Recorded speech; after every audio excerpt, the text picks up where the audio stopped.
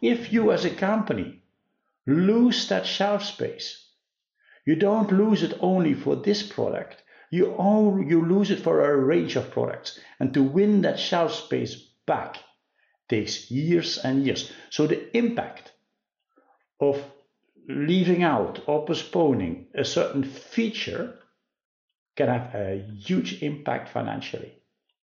So refactoring is a dangerous game.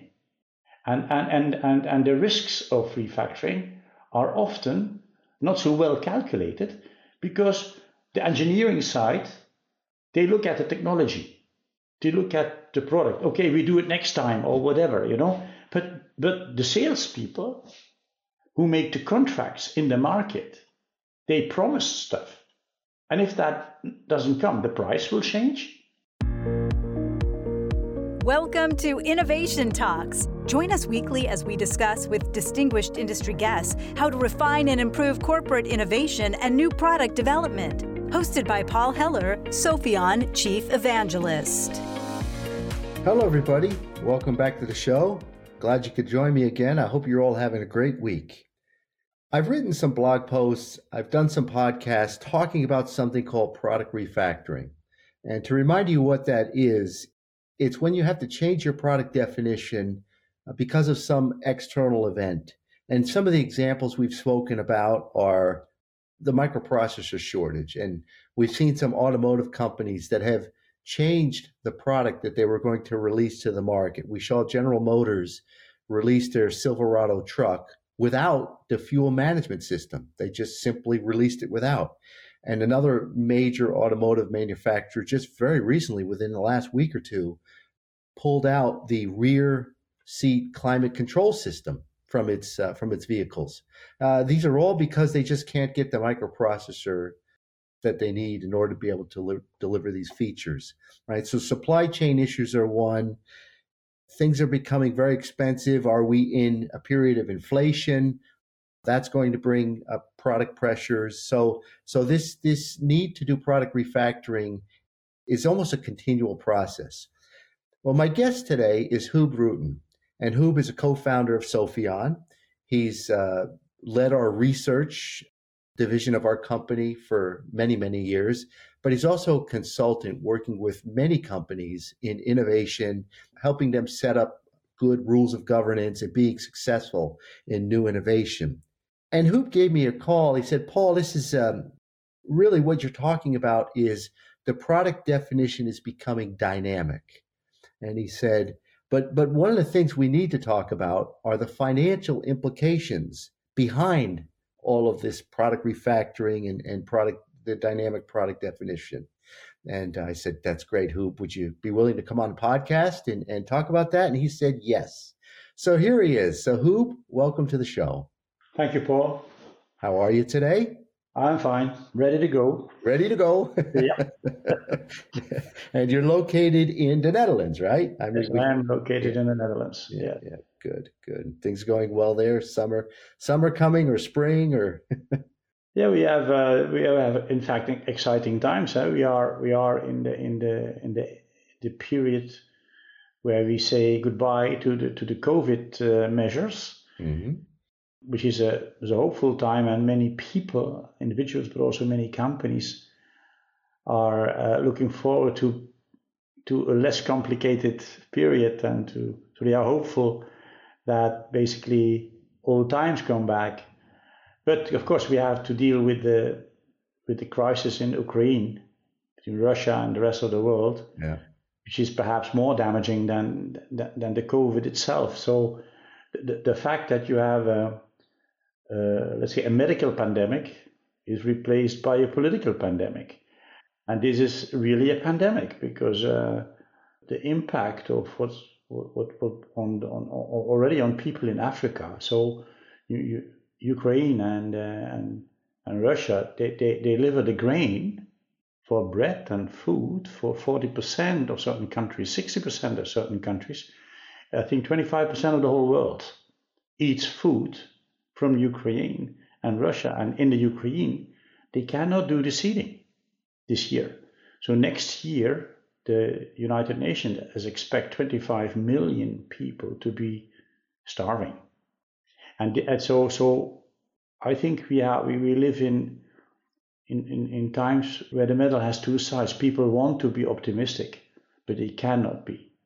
And I'm really curious to learn how organizations will react on that. So the refactoring issue is more urgent than ever. And it's not only at the product level, it's also at the strategy level, of course. So how companies, organizations will change, break up to be less vulnerable for energy and so on, that refactoring thing will be standard almost. It will be per default. So it's a very important subject, I think, more broad than discussed in the blog. That's why I came. So it is more broad than that. I think if refactoring is default because of the circumstances, you need to be organized for it. You cannot do it ad hoc once or something. If it is default, it will always be the case. And we need to find out how to support and how to respond to those challenges. And I think that our customers are looking also to Sophion to come forward with ideas, suggestions for that. I think we need to think about that. So it's the refactoring thing, Paul, is more urgent than it was, I think, when you wrote the blog. Is one other tendency that I would like to put on the table with regard to refactoring. You know the movement of Agile. In Agile, the principle is that you change things. The principle is even that you change things, which is a pain in the end, of course. It's not easy. If you change all the time, how can you plan your business? How can you then plan to hire people? Because you need to pay the salaries. So how is that going? So also that it could be part of the game. So that you are flexible and have agility, that is fine. But to make it the basis is dangerous. I prefer to talk about refactoring as a default thing, that you have to be ready for it. Yeah. Instead of making it the starting point. Right. Yeah. It was just an introduction to the subject for me. It's good. Yeah. When you think about the financial dimension of it, what are your thoughts? I mean, we've not spoken at all about it, so I'd love to hear what you think and what you see the challenges are. So many companies are still in the mood of idea to market, and also in your blog you wrote about from idea to market. I wish that companies were not in that mode from idea to market. I think that is a naive thing. It's at very high level, you can talk about that. But when you spend, let's say, $500 million, $500 million per year on innovation, or $1 billion on innovation, you cannot do it like that. The point is, if you have idea to market, you start with a lot of uncertainty, and you have to end up with certainty. Mm-hmm. And somewhere in the middle is a césure. That's what the French say. It is a point. There is a point that you say, now I have enough certainty to take the decision to realize this product. So in fact, when you start realizing this product, you should not have all these uncertainties anymore. However, things can happen. The chip story is clear. The lack of chips, it can happen. It also can happen in production while you are in the market, and it can happen in production. And then you have to refactor. So it is not so that nothing can happen. Of course, things can happen. But that is already when the product is in the market, not per se idea to market. Right. When we take idea to market, and then in the market, we have two parts. But if we take idea to market, we also have two parts, the uncertain part and the certain part. And I think that for the uncertain part, it's clear that you have to rethink, redo, start research. It's expected, right? Yeah. But when you decided to realize it, the development work should be predictable. The timing should be predictable. You should know about the cost. You should know about the expected revenue. That is the big decision. The big decision, and Cooper talks about the big deal at that point. So the big decision is you cannot take that business decision unless you have your financial profile of that product and the business profile of that product solid. Because of this idea to market thing, which is really an old-fashioned thing, it's like 40, 50 years ago that they were thinking about that, and the R&D departments were, let's say, on their own, and they tried to be successful and not being a service to the business. So 40 years ago. Then, companies like, I don't give you names, many companies, 70% of their new products too late on the market. Also 70% of the products loss-making. Suppose you change that 10%. Can you imagine what it means? And what I learned is that the business case calculations that are used to, let's say, predict the success, to define the expectation, the business expectation around that investment, are sometimes naive and not dynamic. Once a thing, as you wrote in your blog, a thing is on its route, on its way, there are so many forces to keep it going that they don't stop it. The CEO once said to me, I stopped a project already 3 times and it's still there. Which is unbelievable. It's still there. So people kept going and doing because they wanted to do it, and without even funding, they did it on their own. Which is to say, okay, that is great, but the chance for success is 1 in 1,000, of course. Because you need marketing, you need all kinds of things around it to get a thing to the market. So, and if we then look at business case calculations, so we do a new product. In the beginning, we start with it. We start doing research and this and that and such and so, and we define the requirements. And the requirements, they come from customer visits, voice of the customer in general, market research, and so on. And we have a clear idea of the needs of this new product. And most of the new products are incremental, you know that. So what we have decided in general is to make a new release of a product and add certain features to it. Okay, we add certain features to it. These features can be hardware, can be software, can be also connected software, could be many things.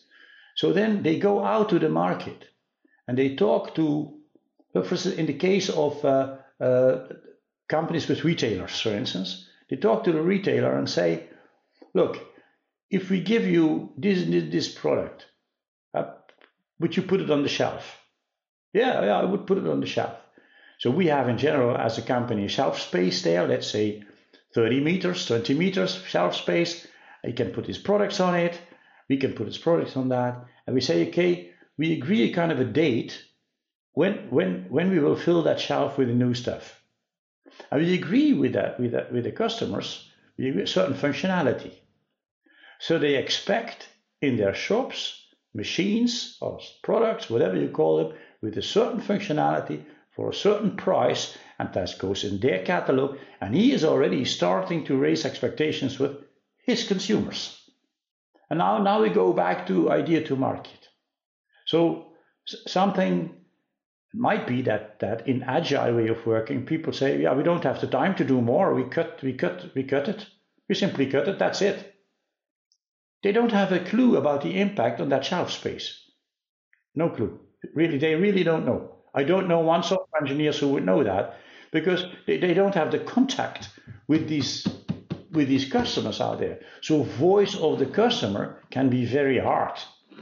So because if you as a company lose that shelf space, you don't lose it only for this product, you lose it for a range of products. And to win that shelf space back takes years and years. So the impact of leaving out or postponing a certain feature can have a huge impact financially. And I think that in the business case calculations that we know, we talk about NPV, IRR, all that, it doesn't take into account the real financial impact on the business for companies. So refactoring is a dangerous game. And the risks of refactoring are often not so, let's say, not so well calculated, because the engineering side, they look at the technology, they look at the product. Okay, we do it next time or whatever, But the salespeople who make the contracts in the market, they promise stuff. And if that doesn't come, the price will change. Because if you do less, for example, the price will change. So the revenue will change. The retailer cannot sell it for the same price, has to go lower if he at all wants it. Perhaps he says, if that functionality is not there, forget it. I don't put it on the shelf. Suppose that he says, yeah, okay, I have to do it because I have a good relationship. I don't go with your competitor. But he could say, the shelf space, I give it to a competitor. I could say that. No, okay, we go and do, I accept that the functionality is a little bit less, but we have to do something about the price. So then the margin, your margin, you have to give him the margin. So the whole financial aspects around refactoring from an absolute business perspective is big. What you also have is, if you start a product and you have the plan and you know how to realize that, you know how to realize, you already have early contracts with suppliers, for instance. What do you do with these? You already have contracts to test your product. What do you do with this if you change it? You have to, perhaps you pay a penalty because you don't do it, and not everybody can postpone just like that. And what do you do with the manufacturing side of the new product? So if you have your own manufacturing, okay, you can still deal with it. But suppose you outsource the manufacturing of your product. You have to do that in time, proactively. You don't have, and if you then refactor, because I don't know what small thing can happen, what happens then with the contract that you have with that outsourced manufacturing, who already ordered a robot to do certain things automatically? The robot is prepared to do something, but that part is not coming. The financial impact around refactoring, I think it's worth a study almost in itself. I'm not a financial specialist, and the only thing is I know from how companies work that people are expecting things from each other. So you should try at a certain moment, from a certain moment onwards, to avoid refactoring, because it's like putting your finger in a bunch of bees. Yeah. So you spoke about, there are a lot of things in there. If I unpack some of this, obviously there was a commitment somewhere to the company on some return or some expected value on that innovation, right? There was a commitment made, and the numbers change. The numbers are going to change, right? But seldom do people go back and go to the executive team, and that's be pretty major thing for somebody to go to an executive team and say, hey, we're going to be off. We're not doing this. We haven't even launched it yet. We're still in development. But there's a natural tendency to not want to say that, and because the executives are going to say, okay, what are you going to fill that void with, because we've committed to our shareholders, right? The whole business model is driven from this assumption that this new product was going to generate a certain profile in the market, right? So you've got that. Yeah. Well, it is worse. And then you've got the cost side. Right? But even is worse. Let me go with that one. It even is worse. I have one company where the executives, the C-level, demands quickly a new product because an important customer or what have you wants something. They want a new product, and then the rest has to wait. So they take people from existing products and wait. It happened also in the beginning with the pandemic. So people suddenly started to make new products. They never made respiration products and things like that. Right. But to do that, they took the best people they have in the company from all these other projects, and they were postponed. Yeah. They did not calculate the impact. This exercise was very, very, very expensive. And it killed certain things and that you don't want to kill. So in enthusiasm, also in certain enthusiasm can also, let's say, not be the best advisor at a certain moment in time. And you are right. People who are positive, they like it, or they are linked to it. The whole body goes in it, and then So when you say, okay, we already did so much, let's continue with it with less functionality. I told a little bit about the danger of that, and we have to really research it. What is the impact of it? That's why sales should be engaged all the time, cross-functionally. The sales should always be engaged in innovation, to tell the people what the impact is, to tell them they know it because they will feel it. And if you postpone, let alone that you postpone 3 or 4 because you took the people from various projects and you postpone it, yeah, it's quite an expensive exercise. And if you have that expensive exercise, do you still want to do that so spontaneously? To get a good press? Because mostly that was the reason. And so I think that I am very much for being innovative, right? But you cannot be innovative in an uncontrolled and uncoordinated way. You cannot say, okay, we postpone this feature just because we have another feature to do or whatever, without understanding what the impact is of that decision. That's right. And this is, in my view, the danger of giving too much, let's say, power, decision making, to the lower level teams, because the lower level teams never see a customer. They're never there. They don't even know. They are engineers, and what have you. They are not people that should understand that even. So I think that refactoring as a basis. Look, we can help the companies, I think, to give them better coordination. So if you do the research, if you are on the front end, right? Be dynamic, change, what have you, research, and so on. But there is a moment that we freeze, that we say, no, from now on, we know what we will deliver. There is no uncertainty anymore. And if you go in that last phase with uncertainty, then you force yourself. You can predict that you get refactoring. And then you can predict that you have all that, how you say that? Damage later on. Yeah, but even if you've driven out all the uncertainty that you know of, something comes from out of nowhere, right? Whether it be a war or whether it be again, now just this week, China closed 2 of their major cities, right? They just shut it down. Here we go. Done. It's force majeure. So if you have force majeure, then also your customers have force majeure. True. They will be forgiving. Yeah. They will be forgiving. So if you see what I mean, if you are in uncertain times, in times of war, the financial possibilities of the consumers, they change. They focus on basic stuff because they won't spend on luxury stuff so much.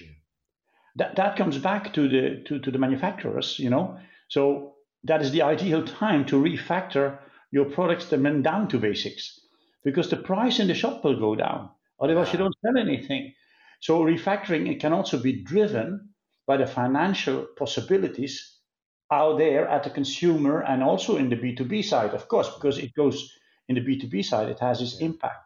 Yeah. So the war that we have now, the time of war, has as a consequence to many people that they spend less money on stuff for their living and their households and so on. Energy is more expensive, there's electricity, the gas, everything is more expensive. It is uncertain. We don't know what happens next year. And in that case of uncertainty, people in general don't want to spend too much. They will save some money, put it in something structural and not in consumer goods. So if you are in the consumer goods area, you know that your functionality has to go down because the price will go down. Yeah. And the people will buy less. Yeah. So in terms of refactoring, refactoring is not only driven because you don't have a chip or you have not a missing technology or a key engineer got lost. No, because the market tells you the market changed. That the market changed. That the market can tell you that you have to go back, and then you have to go back and refactor the thing and redo your stuff, redo your with all the aspects of it. And I think that in the first place is a coordination mechanism. It's not the decision for engineering, yes or no, to do that. It's a business decision, what we can do or what we can do and where we can go. And I think we as Sophion also, we can, because we deliver the coordination software, we need all the data for that and the transparency of that. We can help the companies in taking those decisions. Yeah. And so now we went full circle. We went from, if you're changing your product definition, product refactoring because of some external event, such as maybe a technology or supply chain issue, we talked about, okay, there are financial implications. And we talk, but now it's almost the external event is a financial event, right? There's inflation. There's people can't afford to spend what they were spending, and that also triggers it. And it's I like the way that just circled right back around for us. Yeah, and this is, I think, if you develop innovation is developing new business. Yeah, you don't innovate if you don't want to develop new business. So it is new business development in the end. Yeah. And innovation has the contact of the business all the time. And the business is with suppliers, with outsourced manufacturing, but also with your retailers and with the market and your consumers. Yeah. It's a financial game. And I think that it often often is underestimated a little bit. Yeah. And that the tools, they focus on project management. They don't focus on this business management, basically, aspects of it. And I think that we can play a role there, Paul. And I think we do that with many customers already. And I think we should keep doing that. Completely agree, Huub. Completely agree. Well, Huub, this was a great discussion, as it always is with you. So I certainly appreciate you joining us to share your thoughts here. And I think people know about Sophion. They know about you, but what's the best way that people connect with you? Yeah, Paul, I suppose that your podcast also publishes email addresses. Yes. So feel free to give my email address. Will do. Huub.rutten@sophion.com. It's very simple. Yeah. Or you can also reach me over info@sophion.com. That will also help. I'm happy to contact with people and give them my ideas or interact with them. Yeah. Great. Okay, Huub. Thank you very much. I wish you a great week ahead. And thanks for joining. Thank you for the opportunity. It was a pleasure. You bet. And to our listeners, thank you for joining. I hope you enjoyed that as much as I did. It's always fun to hear from Huub and what he is thinking, what he is seeing in the market. So I wish you all a great week ahead, and we'll talk to you next time. Bye for now. Thanks for joining us this week for Innovation Talks with Paul Heller. If you enjoyed the show, please like and subscribe on Spotify, Stitcher, Apple, or wherever you listen to podcasts. For additional information on today's topic, check out Sophion.com, Sopheon.com, where you will find plenty of innovation-centric content and corporate best practices. If you'd like to discuss anything with Paul or would like to get in touch with the show, email us at talks@sophion.com.